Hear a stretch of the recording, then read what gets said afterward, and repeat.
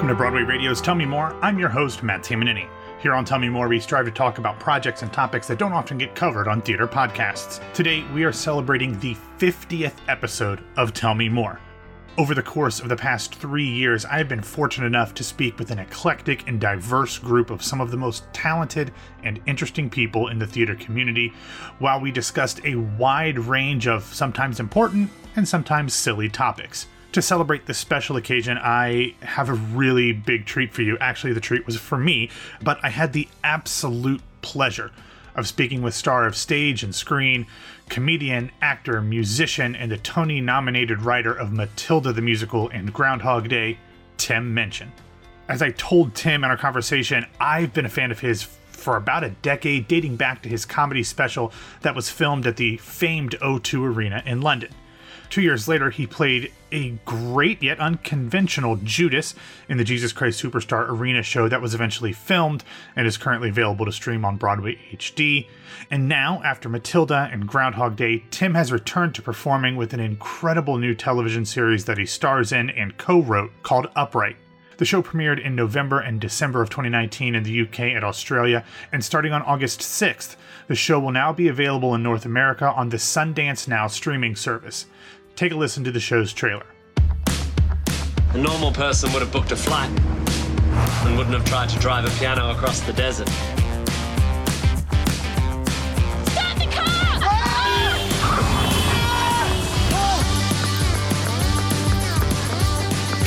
There's cops! 1 in a million, baby. In Upright, Tim's character, Lucky, has to get across Australia to see his dying mother, but he decides to bring his upright piano with him. Very quickly his plans, of course, go awry, and he is forced to make the trip with a teenage semi-runaway named Meg. It's part Odd Couple, part Fleabag, part Parks and Rec, but it is all wonderfully funny and dramatic, and it's really a sweet show about what family by any definition means. So, without further ado, here's my conversation with Tim Minchin.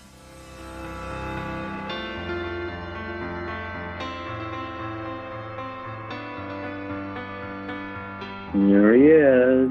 Hello, sir. Hi, Matt. How are you? Good. Okay. Hi. Hi. So, how are you? How are you doing? Really good, thank you, Matt. How are you? I'm doing great. I am so excited to talk to you. I've been a fan for a long time, but I've just gotten into the screeners of Upright over the weekend. And I mean, I knew I was going to love it because I am such a fan, but this is such a cool show. And it feels like it's the perfect thing to come right now when we're all stuck inside. A complicated and interesting and deep road trip show seems like a really good escape right now. Yeah. Come with us on a road journey because you can't. Yeah. I'm glad. How far through have you got? I'm through the first 6 episodes, so I think I just have 2 more. Oh, good. All right. Well, you know where it's heading, and you're Yes. about to get the proper. I can't wait. Slap in the heart. Yeah. I'm really glad you've got that far through. I mean, obviously, when I talk to journos and stuff, I'm thrilled if they've watched 1 or 2. But with Upright, like a lot of shows, but perhaps especially with Upright, it really does. It's like a boulder gathering momentum as it rolls downhill. I mean, it rewards attention and patience, and obviously it has this funny, slightly dark tone. But you sort of accumulate investment in the characters, don't you? And I've got so many people who I've talked to who said, "Oh, I really liked it," and then from about episode 4, I couldn't stop, sort of thing, which is good. I like TV like that. Yeah, absolutely. Well, this is a show that not only do you star in, but you created and co-write and everything. So because this is a show that is set in Australia, I think now that you're rolling it out to North America, I think that because we're Americans, I don't think people really realize what a road trip across Australia really entails. So just real quick, can you tell us just like how massive that undertaking is and why that kind of adds such a layer of complexity to the actual journey in the show itself? Well, yeah. So North Americans tend not to realize that Australia is about the same size as the United States. It's a little bit smaller, but what's remarkable about it is if you leave Sydney and drive west, you hit eventually Adelaide, which is a town of about 1.5 million people. And then you hit Perth, which is a town of about 2 million people. And that's, apart from country towns and a couple of big rural centres, that's it for the entire trip. It's not like the States where there are big centres smattered throughout the country. It's just a big, old, empty place, which, of course, makes it ripe for big, epic journeys and journeys, sort of Heart of Darkness style journeys into the soul. And there's obviously a grand tradition all the way back to the Greeks and the Bible of people having to journey into the desert to stare themselves in the face, sort of thing. And there's also a grand tradition of people having to carry burdens across deserts.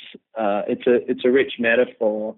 And so we play with all that stuff, and our cinematographer, Katie Milwright, has done a masterful job of bringing the desertedness and the sort of despair and the long straight roads and all the lovely sort of metaphorical stuff you get out of that. And then on the other side, Upright is just a really rollicking adventure, and of course space and desert and broken down cars and snake bites and truckers taking methamphetamines and bikers and all the stuff that can happen in this slightly Mad Maxian world. So it manages to be a really gentle show about family and heart and redemption, whilst also being a bit Mad Max, a bit Breaking Bad, I suppose. Yeah, well, and it's just as much of a journey literally across the entire country and continent of Australia, but there's also a journey for Lucky. And the thing that really struck me, and I'm not sure if it's just me personally where I am in my life, but the journey that really interested me was the relationship between Lucky and Meg. And it just felt like the chemistry that you and Millie had was so authentic and nurturing. I was kind of hooked by that from the very beginning. From, I don't want to spoil anything, but like the first time she starts yelling at you, I was like, oh, there's something interesting there, that dynamic between these two characters. Yeah, it's funny, isn't it? Because they're so in opposition. They're so different ages. He's a 40-something bloke. She's a young teenage girl. And they just had a car crash and she's furious. And they sort of, by the second episode, they're thrust together, like in so many good dramas. Yeah. They're an odd couple thrust together. But weirdly, you get the sense from very early on that there's an inevitability to them, and that they almost immediately, despite their opposition to one another, feel like they need each other. And we really rely on that in the show, because we've done a very anti-Disney thing in that you don't really know what Lucky is doing or why he's doing it. You know, right. His mum's sick and he has to get to Perth, and you know pretty early on he hasn't been home for 8 years, but you don't actually find out what's driving him until episode 8.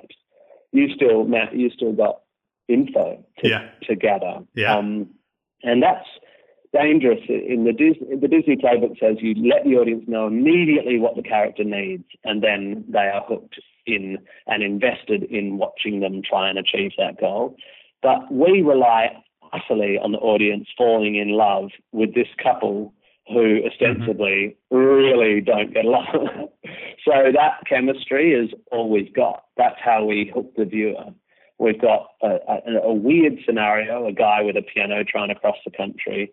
We've got a runaway teen. And apart from that, all we've got is the audience's desire to see how these two are going to sort their differences out and find each other, Yeah, it's a really beautiful part of the show to see that develop. But like you said, there's a lot of darkness in there too. There's a lot of family drama and interpersonal drama. But there is, it wouldn't be a Tim Minchin project, I think, without some humor in there as well. How do you kind of go about that? Because this is something that, to me, at least kind of knowing you back from, I think the first time I ever saw you, anything was your O2 special.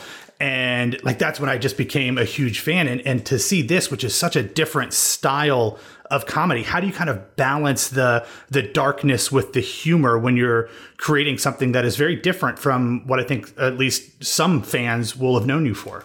Yeah, well, firstly, what I love about making telly and what I love about making musical theatre is that, unlike comedy, stand-up and my cabaret, what is basically cabaret, it's very much a solo venture and very much about me breaking down all the barriers between me and the audience and being as honest as I can and getting comedy out of my sort of absurd honesty.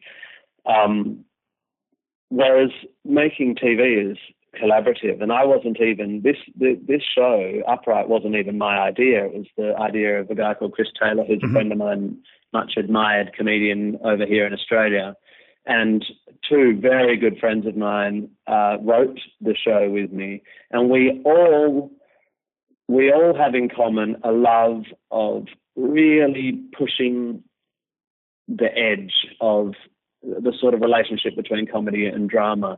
And we are all interested in how an audience will come with you if you write authentically. If you create authentic characters, you can have one moment being really silly and the next moment being really sad, and the audience will trust you and come with you as long as you do your job right. And actually, Matt, I reckon this project is a truer representation of the sort of stuff I like and the sort of person I am than my stand-up. I mean, my comedy, I'm a sort of character, and I'm sort of a weird high status, low status guy, and obviously my piano playing and it all is it's kind of showing. I'm just showing off, basically. Look how funny I am. Look how smart I am. Which, of course, I'm not very funny and smart, but I work really hard on it to make it seem like I am. Whereas this, especially in this phase of my life and slightly at this time in history, it was Matilda that made me go, no, this is what I want to do. I want to write stories that live and that people remember for a long time, and that, Matilda, the songs from Matilda are still sung every day in schools around the world. Oh, and that is such an honor, that's such a, for a self-taught muso from Perth, that's so far beyond my wildest expectations of where I might be able to make my art, the scale on which I would be able to work. And Upright, the collaborative nature of it and the fact that it's talking about big human themes, and it does get to be really funny and then really sad, and it does get to talk about our damage, and it really Upright's about your scars and how to live with the things that have hurt you or the mistakes you've made.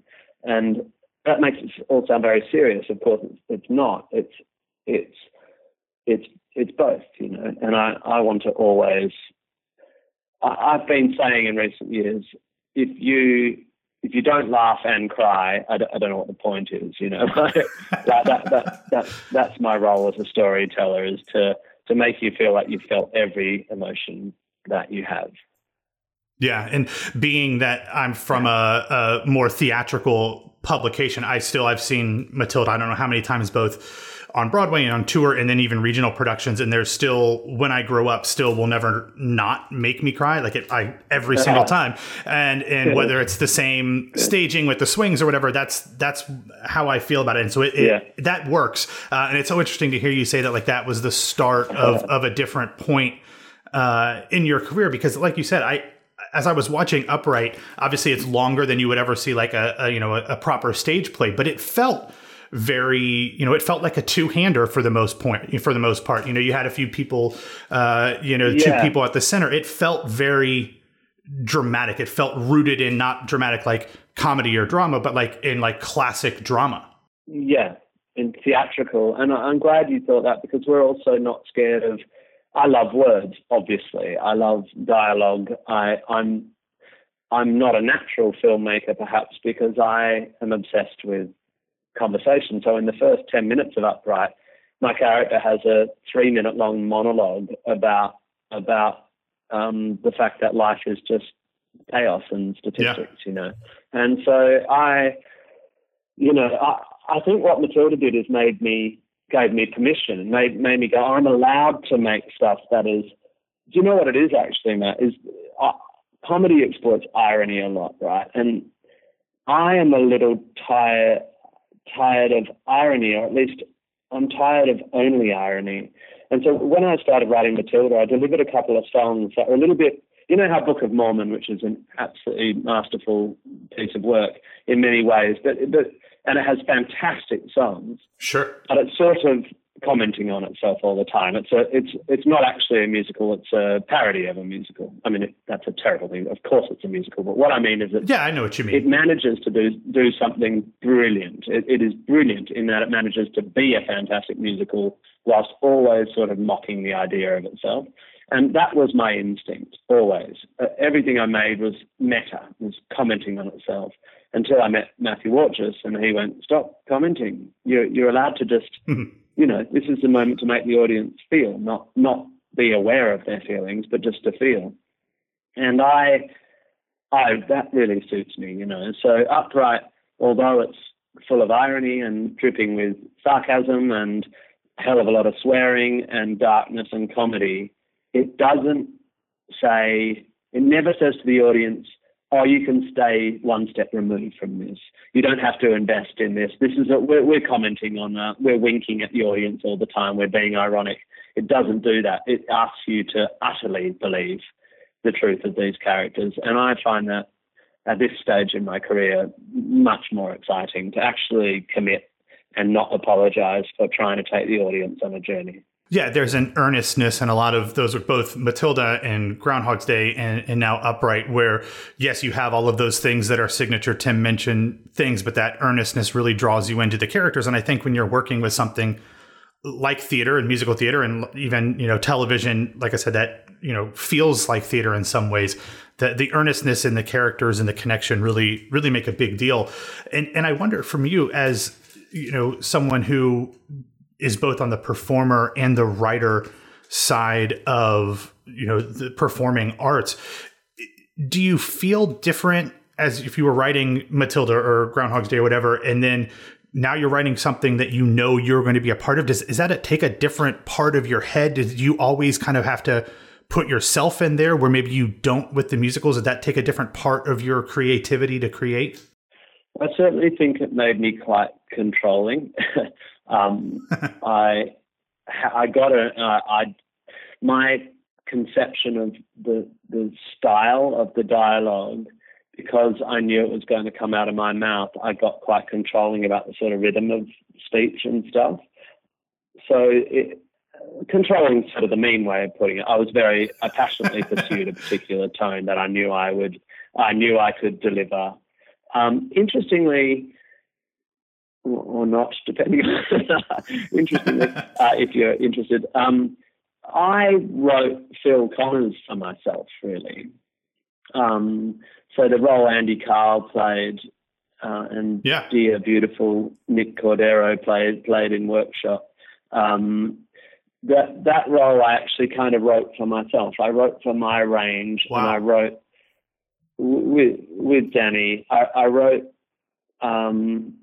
wrote to my sensibilities, not because I thought I'd play it, but just because I thought, well, he's me. He's going to be me. He's going to be a guy who's, not that I've experienced this, but he's a guy of my age who thinks he's smart, and he's going to go into this small town, but he's actually, deep down, he's actually depressed, and he gets himself in a trap, and he has to figure out how to live a meaningful life in a meaningless universe, right? Which is the theme of all my work, certainly of Upright.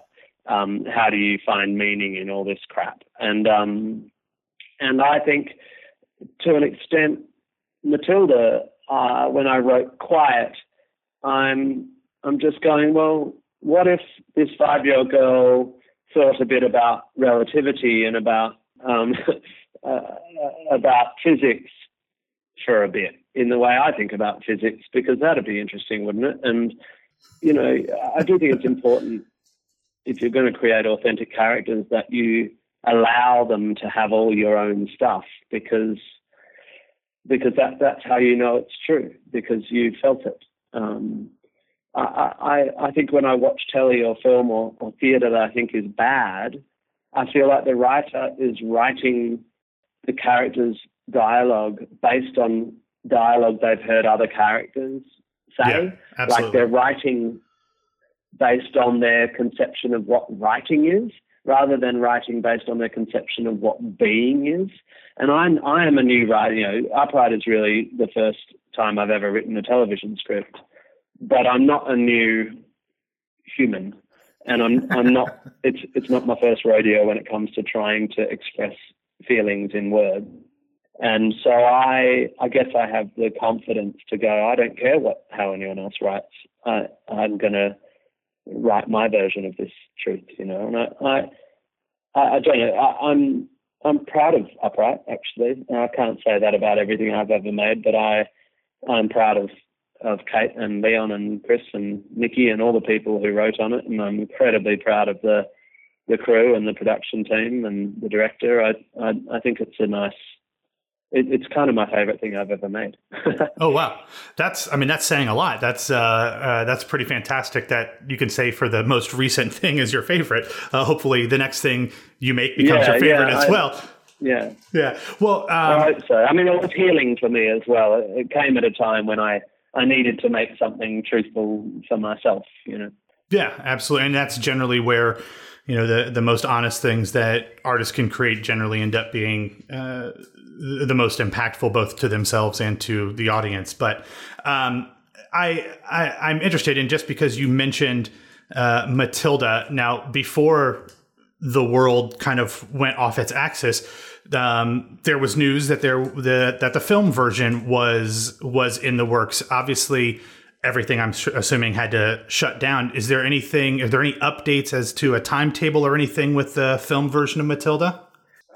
I'm as interested in that question as you are. I mean, there's two reasons I'm not sure. One is because no one's sure of anything, and the other is because I very deliberately give Matthew space, because I didn't make Matilda. I wasn't even, you know, I opened my orchestra tour in an arena the night before Matilda opened in Stratford. Oh, wow. That is Matthew's show. That's Matthew's show, and it's Matthew's film. And I've been involved, and I've even written a bit of extra stuff for it, which you'll hear about soon. And I'll make sure I talk to you guys first. But I'm not all the way across it, because I don't want to put pressure on anyone. But it's still happening, and it's going to happen as soon as it can. And you know, it just keeps changing, doesn't it? Yeah. But I think there might be some filming done this year. So, and the good thing about Matilda is it's not dating. You know, it's not suddenly going to be, you know, irrelevant because it's a universal story set in a esoteric time frame. Esoteric's not the right word, you know what I mean? Yeah, no, absolutely. Well, that's good. I'm glad that things are still moving forward, even if Matthew's handling those things while you're off doing other things, which is exciting. But I know I don't have a ton of time with you, so I'll wrap it up with this. I kind of cutting back to that central relationship in Upright. I guess even going with Matilda, you have this. You kind of developed a little bit of a part of your career writing for and working with kids. And I think dating back to like when I saw the O2 special, I don't know if it was on HBO or Showtime or whatever, I would never have guessed that comedian would then have such a huge part of his career working and writing for kids. But as you kind of have seen your career progress and the arc of where it is, what's the most surprising thing for you as to where you are or where you ended up or the thing you've done? Because it really has, between the comedy, the writing, the acting, the musical theater, the TV, like you really have done so many eclectic and disparate things. Yeah. The funny thing is it all adds up to me, because in my late teens and 20s, I played in bands. I wrote music for theatre a lot, for youth theatre. My very first shows were, the first scores I wrote were for youth theatre. And so I've always worked with younger people and kids. And actually I wrote to the Dahl estate in the year 2000 or somewhere around there to ask about the rights for Matilda for a kids theatre company, completely coincidentally.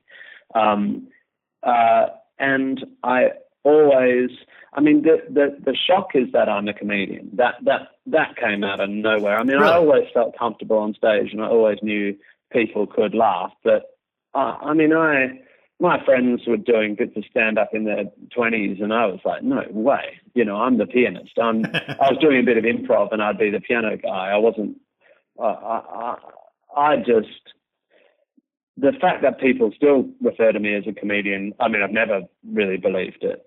The rest is much, much more understandable to me, except that I just can't believe I am allowed to do it on such a good level. Like, I did not grow up thinking one day I'm going to be on Broadway, or I grew up thinking, God, if I'm lucky, I might be able to play piano in a piano bar and people might put some bread in my jar. You know, it's because I'm not trained and I didn't learn. You know, I'm self-taught and I'm not trained as an actor, and I'm not trained as a writer. I'm not trained as a comedian or a composer, and barely trained as a pianist. I just can't believe any of it, really. One side of my brain thinks it's all ridiculous fluke, and then the other side of my brain thinks, well, you have to have the part of your brain that really believes in yourself, otherwise you can't do it, you know. Yeah. So part of me is completely humble and tiny and can't believe it, and part of me is like, get out of my way, I know how to do this. But, you know, that's the personality you need, I guess, to keep moving forward. But do you know what, actually, Matt, I've always loved acting, and the fact that I've now played admittedly, I had to write it for myself, but the fact that I've now played a proper lead role or a co-starring role in a TV series that's going on Sundance now, you know, I always thought special people got to be actors, and really hot people, and you know, there was a certain type, and all my friends went off to drama school, and I didn't even audition. It didn't even cross my mind that I'd be allowed to, you know. So I'm amazed that I get to act, actually. That's really good. Well, that's awesome. Well, I like I said, I love this show, and I am such a fan of all of your work. So whether it's more TV stuff, more theater stuff, whatever it is, I'm very much looking forward to whatever's next. And congratulations on the success of this. I hope it is as well received here in the States as it has been in both Australia and the UK, because it's I know it's done very well wherever it's premiered already. Thanks. Well, have a great rest of your day, and stay safe and stay healthy, and hopefully we'll get to chat again soon. Thanks so much. Have a good night. You too. Bye-bye now.